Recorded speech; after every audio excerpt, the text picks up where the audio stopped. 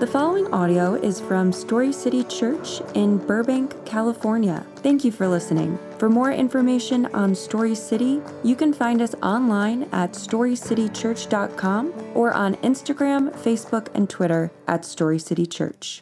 I'm grateful for Josh. I just want to just jump on what he said there for a moment and just encourage you as well as a church. Let's be praying for Pastor Matt and his family in this time, the investment and incredible leadership that they've given over this season of 5 years. And this transition, I know, has got to be an emotional time for them. So let's be faithful to lift them up. If you have your Bibles, let's go to Acts chapter 9. We're going to just look at the first few verses of it this morning and bounce around a good bit.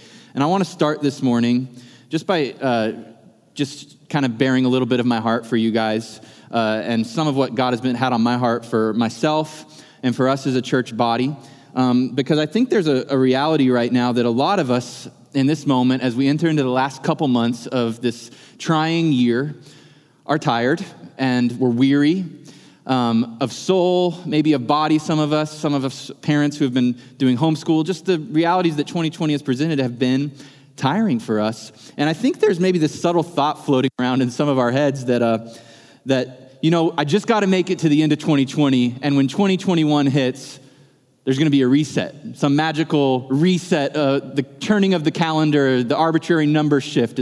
Everything will be back to normal, and then I'll get my strength back together. And my fear and what I want to fight against is that we're, as a church, limping into the end of this year, hoping for a reset, and magically in 2021. A little seed of bad news before I give some hope in this. That's not going to happen. 2021 is not going to be a magical reset of all things back to normal. The realities we're facing right now will continue into the new year. And I want to say, with that in mind, that right now, where we are as a church, as people, as individuals, as souls and hearts, strength is available to us right now. And we don't have to limp through the end of this year. Strength is available. I want to see us finishing this year strong. And with that, I think so often we turn church into a thing that we leave feeling like we've been handed a list of things to do, and we actually walk out the doors feeling heavier than we came in. Like, okay, I came in, I got the moral code, the rules to follow, the things I'm very much more in touch with the ways I'm not measuring up, and I'm going to go home, and we actually leave subtly just carrying more weight when we're already tired, rather than allowing church to be this place that functions as what it is supposed to be, which is a place of rest, a place of replenishment. As we, rather than getting our list of to-dos, we look to what has been done for us on the cross through the finished work of Jesus Christ, and we rest ourselves in it, we rejoice in it, we experience his radical grace that is always available to us in every moment of every day and every time of year and every season. J.R.R. Tolkien wrote The Lord of the Rings, and in The Lord of the Rings, it's this narrative, you know it, of Frodo, the Hobbit, and Sam, and it's this arduous journey. You've watched the movies maybe, and you've seen they're doing crazy things. They have no shoes on, and they're traveling through mountains, and they're walking through snow, and you're thinking to yourself, this is a hard journey. This is a long journey for them with this ring. And I think I've never identified more than maybe today with Frodo and Sam and just the journey that they've been on and how tired they were. But Tolkien was intentional in his narrative to weave in these places called homely homes into the narrative, which were places of replenishment and refueling and rest that renewed the soul of Frodo and Sam. He writes about one of them in The Fellowship of the Ring. Listen to this quote. Frodo, as he enters into this homely home, this place of rest on his journey, Frodo was now safe in the last homely house east of the sea. This was Rivendell, the elf home. I know, it's a little nerdy. That house was, as Bilbo long ago had reported, a perfect house. Whether you like food or sleep or storytelling or singing or just sitting and thinking best, or a pleasant mixture of them all. Listen to this. Merely to be there was a cure for weariness, fear, and sadness. Can you just feel the raging fire and the warm Thanksgiving sweater around you as you read that? A cure for weariness. That's A cure for weariness, fear, and sadness. That is what the church is supposed to be. When we gather together, these hours together, and as we embody community throughout the week, the shared Holy Spirit and grace that we experience through Christ is a cure for weariness, fear, and sadness. So what is this moment right now? It's a time where we come together to remember the miracle of salvation. Christ's finished work given freely to all who would trust by faith in God. That finished work proves to us this morning, to you, whatever you're facing, whatever the disposition of your soul is towards God, that God's disposition towards you is love and mercy and grace and welcome. And he simply says, come to me and let me take care of the rest. Give me your mess. Come to me as you are and rest in me. And that is where strength for the journey is found. That is where the rest of soul that will make us finish 2020 going into 21 is found, in simply coming to Jesus. I was speaking this morning with one of the band members who's recently been journeying in faith towards Jesus. And Jesus is working in his life. And he said, life is really hard right now, candidly. My dad is sick, really sick. The pandemic, I'm tired. But listen, Tyler, I've never felt more strength than I feel in this moment because Jesus is working in my life. Because I'm feeling something from knowing that he loves me where I'm at that I've never experienced before. And in the midst of horrible circumstances, I've never felt stronger. I've never had a more resolve of soul. Church, that can be all of us this morning if we would simply come to Jesus where we are. And this morning, as we look at Acts chapter 9, what we're going to see is God's radical grace entering into the life of one of his primary enemies, one of the primary enemies of the early church. God's radical grace entering into his life and radically changing it. Miraculous grace, miraculously transforming. We're going to meet the Apostle Paul. And we're going to see a concentrated dose of the potent grace of God. Concentrated dose. And what I hope this is this morning for us is for some of us who are drifting into moralism, who have this weight on our shoulders that we're just not enough, that the disposition of God towards us is not grace, not mercy, not welcome, not freedom, available through Christ, that this would be some sort of electric jolt to us to remember and awaken us to his mercy and his grace towards us that is always available. A little bit about Paul. Paul is the most prominent figure in the New Testament outside of Jesus Christ himself. He was a juggernaut force for the gospel, unstoppable once converted. He wrote 13 of the 27 books in the New Testament. His 3 missionary journeys were instrumental in the spread of the gospel that would reach the ends of the earth. He had an interesting and unique background and upbringing. He was born into a Jewish family. He was trained and practiced and educated as a Pharisee. He was a Roman citizen. He was educated as a Greek, and by grace, later in life, radically converted to Christianity. Paul would have been sent off at a young age by his family to study the Torah. He would have had it mostly memorized. He would have memorized large chunks of the Old Testament. And by the time we meet him in Acts, he's a respected leader in the synagogue in Jerusalem. He knew and understood Jewish history. And Paul at this time was a man who understood the message that was being proclaimed by this church that was moving and spreading. He understood its claims. He understood what it was saying about Jesus. And he had outright rejected it as heresy that needed to be ridded from the face of the earth like poison. He hated the church. He hated the message of Jesus Christ, though he understood it. In fact, the first thing we ever see Paul do as we're introduced to him in Scripture is reject the gospel. It's the first thing we see him do. In Acts 7, 57 and 58, Stephen has just finished standing up, proclaiming the gospel of Jesus Christ loud and proud. And we read in verse 57, at this they covered their ears, and yelling at the top of their voices, they all rushed at him, them being the religious elite, the Sanhedrin. They dragged him out in the city and began to stone him.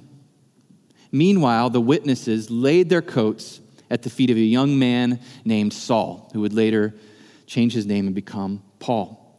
Paul hears Stephen preach the sermon given in the Old Testament, points to the Old Testament, shows how everything that Paul had studied and known and memorized was actually one giant foam finger pointing towards Jesus Christ as the solution, the answer, the remedy for sin, the God, the promised Messiah, how it all finds its answer in him.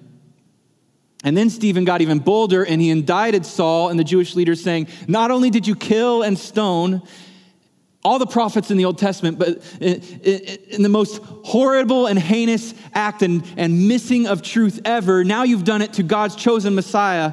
As was prophesied, you put him to death.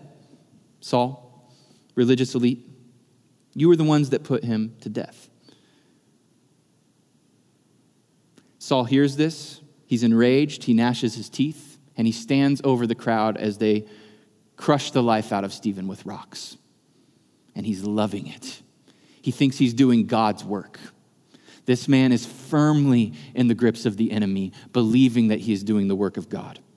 If ever there was a deceived religious man, it was the Apostle Paul, at this time known as Saul.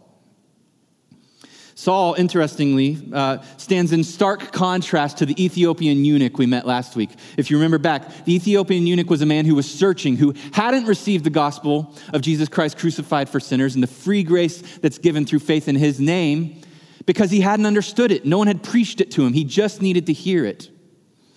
Paul's very different. He's heard it. He's understood it. And it is exactly that understanding that has rose up within him a desire to persecute and squash it out from the face of planet Earth. He hates the gospel. After presiding over Stephen's death, his next appearance is in Acts chapter 8, verse 3. We read that Saul was ravaging the church, entering house after house. He dragged off men and women and committed them to prison. Ravaging the church, ravaging. That's strong language. It's very strong language. It's a primal rage Paul had towards the church. The Greek word here translated ravaging is used nowhere else in the New Testament. But it is used in some extra biblical literature. And in those places, it describes a wild animal who's mangling and tearing a human body to shreds. This is Paul's disposition towards the message of Jesus Christ and anyone who would seek to spread it. And this wild beast, this man who wants to ravage the church. In Acts 9:15, we read, listen to this, is God's chosen instrument, the one God selected intentionally, purposely, to proclaim his name, to spread his fame. Why would God choose a man like Saul of Tarsus to become the greatest gospel conduit the world has ever seen outside of Jesus Christ himself? I mean, surely there are better choices, God. Why not take Peter or John and just lift them up a little higher? Use one of your apostles. Use one of the 7 chosen in Acts 6. There's all sorts of qualified people. The church does not need the Apostle Paul. Why choose him? Why go out of your way, God, to use this man that hates you? Paul himself, post-conversion, gives us the answer in 1 Timothy 1:15 and 16. This is one of my favorite passages in Scripture. I read it often. Here's a trustworthy saying that deserves full acceptance, the Apostle Paul writes. Jesus Christ came into the world to save sinners. Why did Jesus Christ come to the world? He came into the world to save sinners. And Paul says, of whom I am the worst. He's in touch with who he was before Christ. There's a humility marking Paul that will never be taken, never be removed, an awareness of who he was before Jesus. But for that very reason, I was shown mercy so that in me, the worst of sinners, listen to this. Why, God? Why did you choose Paul? Christ Jesus might display his immense patience as an example for those who would believe in him and receive eternal life. Do you believe this morning that God has immense patience towards you? Immense patience towards you? This is what I mean when I say I hope you find rest for your soul here, that you're not being handed a list of things to measure up to, but that you're simply seeing the character of God and his disposition of mercy and radical grace towards you.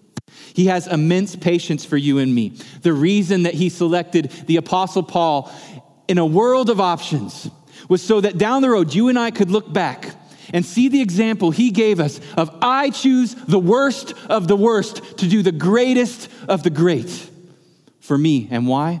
Because I want you to see that my disposition towards you is immense patience. I chose Paul because I wanted to give you an example that you can't outrun my grace, that you can't out-sin my mercy, that I have a use for you, that I love you, that I will welcome you if you will simply come to me. Maybe in this testimony of God's grace and patience with Saul this morning, we can see something of God's unearthly love for us. His unearthly, unworldly compassion, that he doesn't relate to us as we relate to each other. So in Acts chapter 8, as it ends, the gospel is spreading through Judea, Samaria. It's reached the ends of the earth through the Ethiopian eunuch. And in Acts chapter 9, verse 1, we read this. Meanwhile, Saul was still breathing out murderous threats against the Lord's disciples. Meanwhile, meaning this, as Philip, in the moment Philip is ministering to the Ethiopian eunuch and speaking the gospel, and it's moving in power to the ends of the earth, as Judea and Samaria are birthed with new churches and new hope and new life. Meanwhile, the oxygen of Paul's soul, what he is breathing in and out, his waking and his sleeping, his mission and focus, the impetus of his life is to kill the church. And from our view, what we see there is a hopeless case. What the apostles probably saw was a hopeless case, an enemy to be avoided, feared, understandably so. But from God's view, this meanwhile reality in Paul's life, God looks at Paul, and he sees a chosen instrument, even as he is ravaging the church. Our view of what God is doing is so limited. It's limited. Neither Paul himself nor anyone else knew that as he was breathing out murder towards the church, God was planning a takeover of his life. A radical transformation through radical mercy. I want to make this applicable to our moment right here, right now. I believe right now, and I want to believe with all of my heart, that there are many meanwhile future Christians all around us right now. If you love Jesus today, you had a meanwhile once.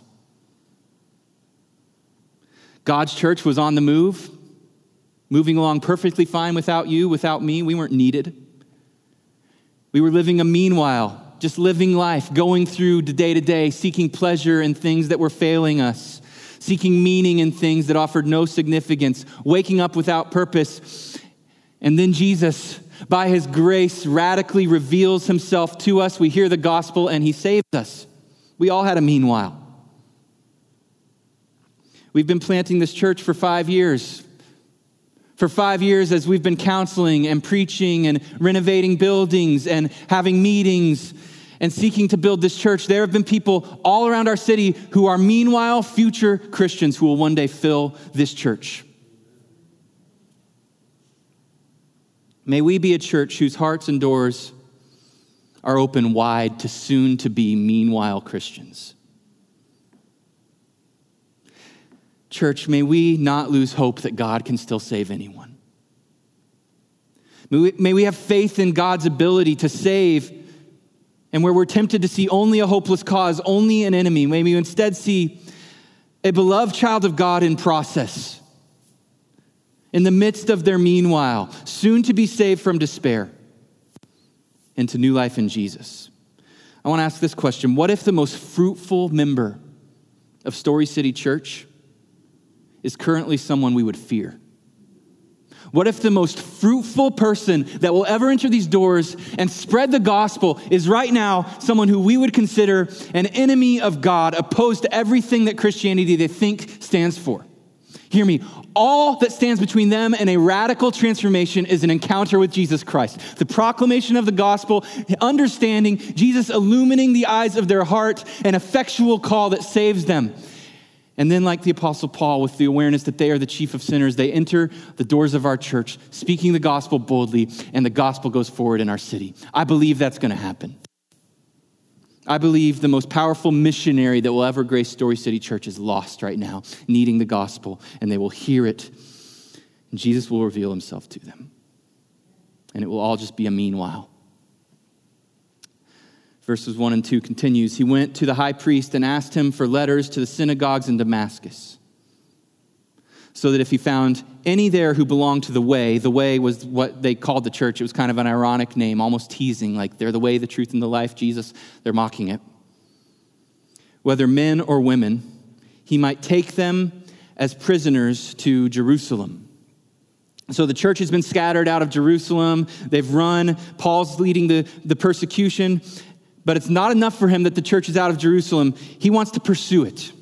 He's after it. He wants to stamp out what's being kindled elsewhere. And so he gets the papers, the approval from the Sanhedrin. He's going to go pursue the church to the city of Damascus. It's a 6-day journey, and he is marching with his entourage to persecute and throw into prison, breathing out murder against the church.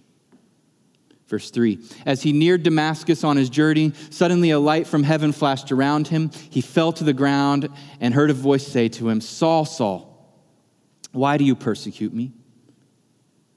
Who are you, Lord? Saul asked. I am Jesus, whom you are persecuting, he replied. Jesus, as he appears, flashes in brilliant light, and he says, Saul, Saul, why do you persecute me? It's interesting that he says Saul's name twice. In all of Luke's writings, the repetition of a name by Jesus always implies an intimate relational correction. An intimate relational correction. In Luke 10, he says Martha, Martha, as Martha is missing the point and not sitting at his feet. In Luke 22, he says Simon, Simon, as Simon is saying, I will always stand for you. And he says, Simon, Simon, Satan has asked to sift you like wheat, but I prayed for you. In Luke 13, Jesus says, Jerusalem, Jerusalem, as he says, how I've longed to pull you to myself. How I've longed to gather you under my wings, but you would not come. If only you knew the things that make for peace. There's an intimate relational correction. And Jesus enters into the life of Saul, saying, Saul, Saul, even as Saul is persecuting the church, Jesus is saying, Saul, Saul, there's an intimate personal relationship here. You may not know me, but I'm the one that knit you together in your mother's womb. I'm the one who's been standing by, watching you persecute my church. And by persecuting my church, I am so intimately woven into the fabric of this church. They are my people, my body, my bride. And so by persecuting my church, Saul, you are persecuting me. Why are you persecuting me? He enters into Saul's life immediately offering relationship. And Saul replies, who are you, Lord? Who are you, Lord? There's so much in that simple phrase. Who are you, Lord? I don't know for sure if this was an immediate conversion, and by saying Lord right here, Paul is saying, Lord Jesus Christ, or if he's simply saying, you're obviously a Lord because your glory has blinded me and I'm on the floor. I don't know which one it was. But I know that Saul's conversion was quick thereafter. I know that it happened quickly. I know that all of his knowledge of the Old Testament and its writings and Jesus as the key that unlocks it all was quickly rewiring in his brain. Faith was moving quickly. He sees Jesus in his Revelation 1 reality, not this meek, lowly man that Isaiah 53 says is someone people turn their face away from, but this holy God with a face that shines like the sun. And as anyone in the Bible has done when they're presented with the reality of this Jesus, our Jesus, he's immediately undone. He falls to the ground. He acknowledges the lordship, and Jesus responds, I'm Jesus Christ, whom you're persecuting. And from the moment Paul hears those words, his entire life is radically rewired. The rest of Acts chapter 9 is the story of Paul's conversion through a man named Ananias coming and allowing the scales to fall from his eyes, his being filled with the Holy Spirit, his reuniting with the disciples, and the disciples are scared of him, and Barnabas has to enter in and say, no, let's trust the Lord's work in this man. But from this moment forward, all the energy, all the intellect, all the training with which he had opposed and persecuted Jesus and his people is now going to be redirected towards proclaiming Christ, towards knowing Christ, towards treasuring Christ, and even towards suffering for Christ. I don't have time to unfold all of Acts chapter 9, so I just want to fast forward to a text in Philippians 3 and show the end result of God's work in Paul, the type of man that it created in him, who it turned him into. Philippians 3, 4 through 11. Paul gives a litany of who he was before Jesus, all of the badges of honor that he wore to justify him, to make him feel worth something and good and worthy, his religion badges, his Boy Scout badges. He gives them all. And then he says, those are nothing to me now. It's all been replaced. Listen to this. If someone else thinks they have reasons to put confidence in the flesh, I have more. Circumcised on the 8th day of the people of Israel, of the tribe of Benjamin, a Hebrew of Hebrews in regard to the law, a Pharisee. As for zeal, persecuting the church. As for righteousness based on the law, faultless. But whatever were gains to me, I now consider a loss for the sake of Christ. What is more, I consider everything a loss, because of the surpassing worth of knowing Christ Jesus, my Lord, for whose sake I have lost all things. I consider them garbage, that I may gain Christ and be found in him, not having a righteousness of my own that comes from the law, but that which is through faith in Christ, the righteousness that comes by God on the basis of faith. I want to know Christ. Yes, to know the power of his resurrection, the participation in his sufferings, becoming like him in his death, and so somehow attaining to the resurrection of the dead. Paul models for us here what happens in a transformed heart. The transformed heart is a heart that is melted by grace. It's a heart that is, like I said last week, aware that the fact that it is saved is a miracle.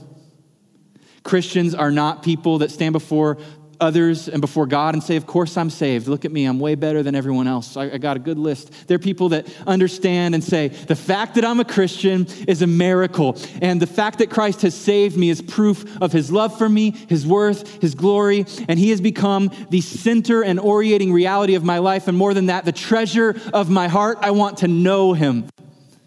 Can you say that? Can I say that? Is church something we do? Is religion a game we play? Or is Christ a treasure in our hearts? Which one is it? Christianity is about Christ being treasure. It's about Christ being all to us, that everything else becomes rubbish. And what we see in the story of Paul here is a simple reality that no human heart is farther away than one encounter with Jesus from radical transformation. Think of the worst of the worst of the worst, the person you would consider farthest from the Lord, that you may even be fearful in front of. No human heart is farther than one radical encounter with Jesus Christ and his grace away from miraculous transformation. So we focused last week on the need to preach the gospel, and that's yes and amen. To add to that this week, we need to be people of prayer for the lost people in our lives. We need to be people who intercede for the lost in our lives. Do you know that the Apostle Paul was prayed for in Acts chapter 7 by Stephen? Stephen's final words as he's being stoned to death mirror Jesus' final words on the cross. Father, do not hold this sin against them. In praying that prayer, he prayed for the Apostle Paul, not having any idea that soon thereafter, the very man who was standing over his death would be radically transformed by the gospel he proclaimed and become the greatest Christian missionary ever. And Stephen died not knowing that. So often we don't get to see the fruit of our praying and our proclaiming. But know this, church, God is going to use it. I mentioned J.R.R. Tolkien at the beginning. He had a friend named C.S. Lewis. And they were in a club they founded where they worked on creative material together called the Inklings. It was a group of incredible men. And in this club, early on in their lives, Tolkien and Lewis were friends, and Lewis didn't know the Lord. He had been through the ravaging realities of World War I, and it had hardened his heart. But J.R.R. Tolkien, the author of Lord of the Rings, was a Christian. And we read, if you go back and look, for 3 years, J.R.R. Tolkien walked with C.S. Lewis. He prayed for C.S. Lewis. He prayed for his salvation. He prayed for the illuminating realities of Jesus Christ and his grace to open the eyes of C.S. Lewis. And it took C.S. Lewis a long time. By the time C.S. Lewis came to faith, he said he was the most reluctant convert in all of England because he didn't really want to give his life to this reality that his heart was hardened against, but it was melted by the realities of God's Spirit intervening and by the prayers of J.R.R. Tolkien. Are we praying people into salvation? There's we have up front, Pastor Matt wrote for us 7 defining realities of Story City Church, 7 vision statements or values. And we've walked through them recently with the pastoral search team. The second one says this, and this is, you want to know what kind of church you're at? This is number 2 on those values. We value the radical grace of Jesus for all people. Central to our ministry is the fact that people matter to God. No one is too bad, too mad, or too far from God to matter to him. We value all people, regardless of background, messes, and successes. We will do everything we can to help people meet Jesus, and we will never stop doing it. I love that. That is the church I want to be. We value the radical grace of Jesus for all people, and we're not ashamed of it. I've said this before, but I think it's worth repeating. I think that one way we can know that we're being faithful with the gospel here at Story City, that we're stewarding it well, is that this church always has a little messiness to it. Always has a little messiness to it. Why? Because if people are being saved, if people are going from death to life and becoming baby Christians, they're going to be new to the faith. They're going to be figuring out what it looks like to walk with Jesus, and they're going to be knocking things over from time to time. Babies are messy. I have one in my house right now.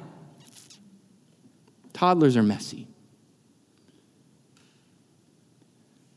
Now listen to me. With that said, the reason I'm employed, Pastor Matt's employed, our staff is here is because, according to Ephesians 4, 12, and 13, it is our duty to equip the saints for the work of ministry and walk them into maturity. So I think there needs to be 2 things always happening at Story City. There needs to be babies growing up into teenagers, into adulthood, and into full maturity in the Christian faith. And there also simultaneously always needs to be a wide front door, kids being birthed all the time who are just plain messy and welcomed where they are, welcomed to figure the journey out. May we never, ever, ever become a religious country club. It's full of tidy church folk with their shirts tucked in. May we always rather be a messy family of forgiven sinners, sticking together, because in the same way that you don't get to choose your actual family, we don't get to choose the family of God. But knowing that we're all simply beggars of grace here. That's what we are. We're just grace beggars. So here's what I hope people who are new or searching or returning to God and church experience when they engage at Story City. I hope first and foremost that they are so radically loved and embraced as they are, where they are. I hope that they experience a hospitality of heart and hands and home that is so deeply attractive and speaks louder than words. Hear me. It's hard to believe someone hates you when they've got a seat at your dinner table. It's hard to believe that someone is your enemy when they've pulled a chair up for you and cooked you a warm meal. And that's important because I also hope that we're a church that is willing to confront people with the truth,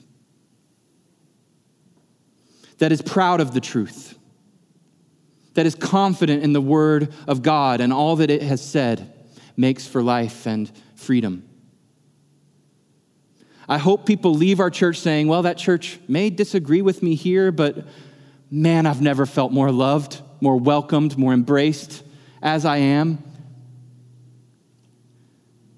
And that's what we'll look like if we're modeling what Jesus looked like. Because in John 1:14, we get a description of Jesus that says he came from the Father, full of grace and truth.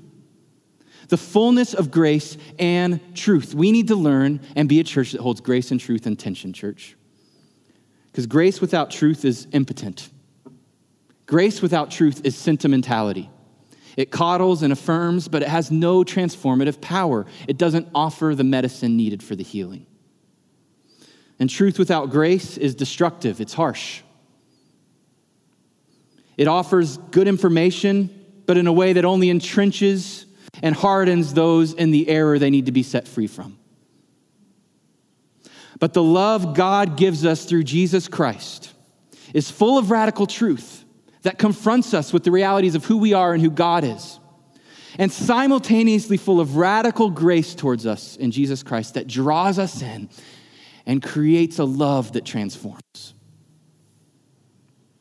So together this morning, let's ask God for the faith to believe that he can still do in the hearts of people that are far from him, those who fill our neighborhoods, who hate the presence of our church in their city, those who work with us, who hate the things we stand for, the people in the coffee shops that we visit. May we have faith to believe that what God did in the heart of Saul, turning him into Paul, is still available to us today. And let's ask God to make us a people so in touch with the reality of the grace we've received that we can be a place of rest and welcome for weary souls and searching hearts, a homely home.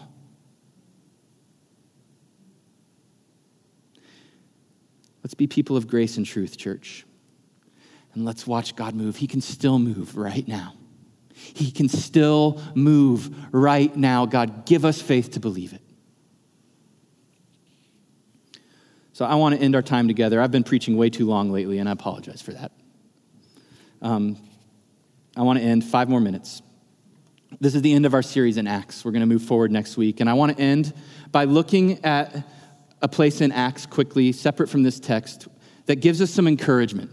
And it's from an unlikely source. It's from a man named Gamaliel, who was a Pharisee that trained Paul. We meet him in Acts chapter 5, and we talked about how Paul was trained as a Pharisee. The man that he was trained under is this man, Gamaliel. And in Acts chapter 5, the church is spreading through Jerusalem, and the apostles have been placed in jail by the Sadducees and put in prison. And Jesus frees them from prison miraculously, and they go out to proclaim Jesus more, and the Sadducees are weighing what to do with them. Do we put them to death? We want them to shut up about the gospel so much that we're enraged. We want to kill them, and they call them before him and say, "Stop preaching the gospel." And the Peter and John and the apostles reply and say, "We don't care what you have to say. We're following God. Should we obey you or God?" And they give another gospel grenade right in their faces in return. And they want to kill him. And so the apostles stand before the Sanhedrin ready to be killed. And then this man, Gamaliel, steps up to the plate and he speaks. And this is the most underrated speech in the book of Acts, in my opinion. It says this: "When they heard this, they were furious and they wanted to put them to death. But a Pharisee named Gamaliel, a teacher of the law who was honored by all the people, stood up in the Sanhedrin and ordered that the men be put outside for a little while. Then he addressed the Sanhedrin. 'Men of Israel, consider carefully what you intend to do to these men. Some time ago, Theudas appeared, claiming to be somebody. And about 400 men rallied to him. And he was killed. And all his followers were dispersed, and it all came to nothing. After him, Judas the Galilean appeared in the days of the census and led a band of people in revolt. He too was killed, and all his followers were scattered. Therefore, in the present case, I advise you, just leave the men alone. Let them go. For if their purpose or activity is of human origin, it will fail. But if it is from God, you will not be able to stop these men. You will only find yourselves fighting against God.'" What Gamaliel said is this: Movements like Christianity don't make it if God's not the one standing behind them. Movements like Christianity don't last for 2,020 years of church history if God is not supernaturally protecting and leading and sustaining his church. They scatter, they fail, they fall. And Gamaliel feared that the church was driven by God, that it was led by God. He hoped with all his heart that it was not. But guess what? It was. It was. Throughout the rest of the book of Acts, we see the church spreading like wildfire. We are here today because God was there in that moment. And hear me, church, he's here in this moment too. The men that he used, Peter, John, Saul, they were sinners just like me and just like you, radically saved and miraculously transformed. And standing behind them was God, using them in spite of themselves to build a church that cannot fail so that he could bring salvation to many who are far from him. So I just want to close us out by saying we're in a unique moment. We're in a time of transition as a church. We're in the midst of a pandemic as a church. We're not able to be together on Sundays as a church. We're in the midst of an election year as a church.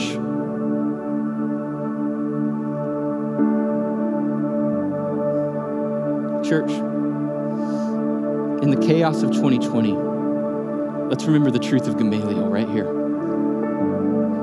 Let's remember the truth that if our purpose, if our activity is of human origin, it would have failed a long time ago.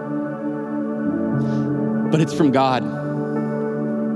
And no one will be able to stop it. No one will be able to stop Story City Church because God is the one leading. We are a continuation of Acts.